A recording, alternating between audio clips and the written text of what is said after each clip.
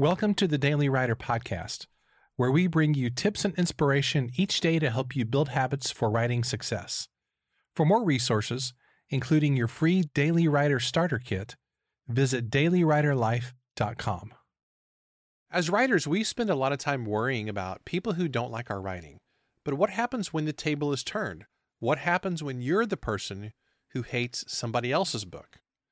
Maybe it's an author whose marketing you can't stand. Maybe you read a novel that you thought was badly written. Maybe you completely disagreed with an author's perspective on politics, religion, parenting, or some other topic. The point is you don't like the book, and now you have to decide what you're going to do with those emotions. Well, the great American author Mark Twain was somebody who didn't mince words, even when it came to his feelings about other writers. He once said this, "I haven't any right to criticize books, and I don't do it except when I hate them. I often want to criticize Jane Austen, but her books madden me so that I can't conceal my frenzy from the reader, and therefore I have to stop every time I begin. Every time I read Pride and Prejudice, I want to dig her up and beat her over the skull with her own shin bone." Well, something tells me that Mark Twain would have lasted about 3 seconds on social media. But, honestly, maybe you felt that way about another writer at times. It's tempting to leave a negative review or to want to post a sarcastic comment on social media, but most of the time we would do really well to just follow the golden rule, which says, do unto others what you would have them do unto you. So I encourage you to be kind and remember what your mom taught you, which is, if you can't say anything nice, it's best not to say anything at all. I mean, after all, more than anybody else, we writers should understand the power of words. But the problem with being powerful with words is that sometimes our words get the best of us and we can use our words in a hurtful way.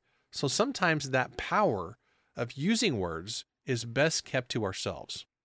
I mean, after all, no book, except maybe the Bible, is meant for everybody.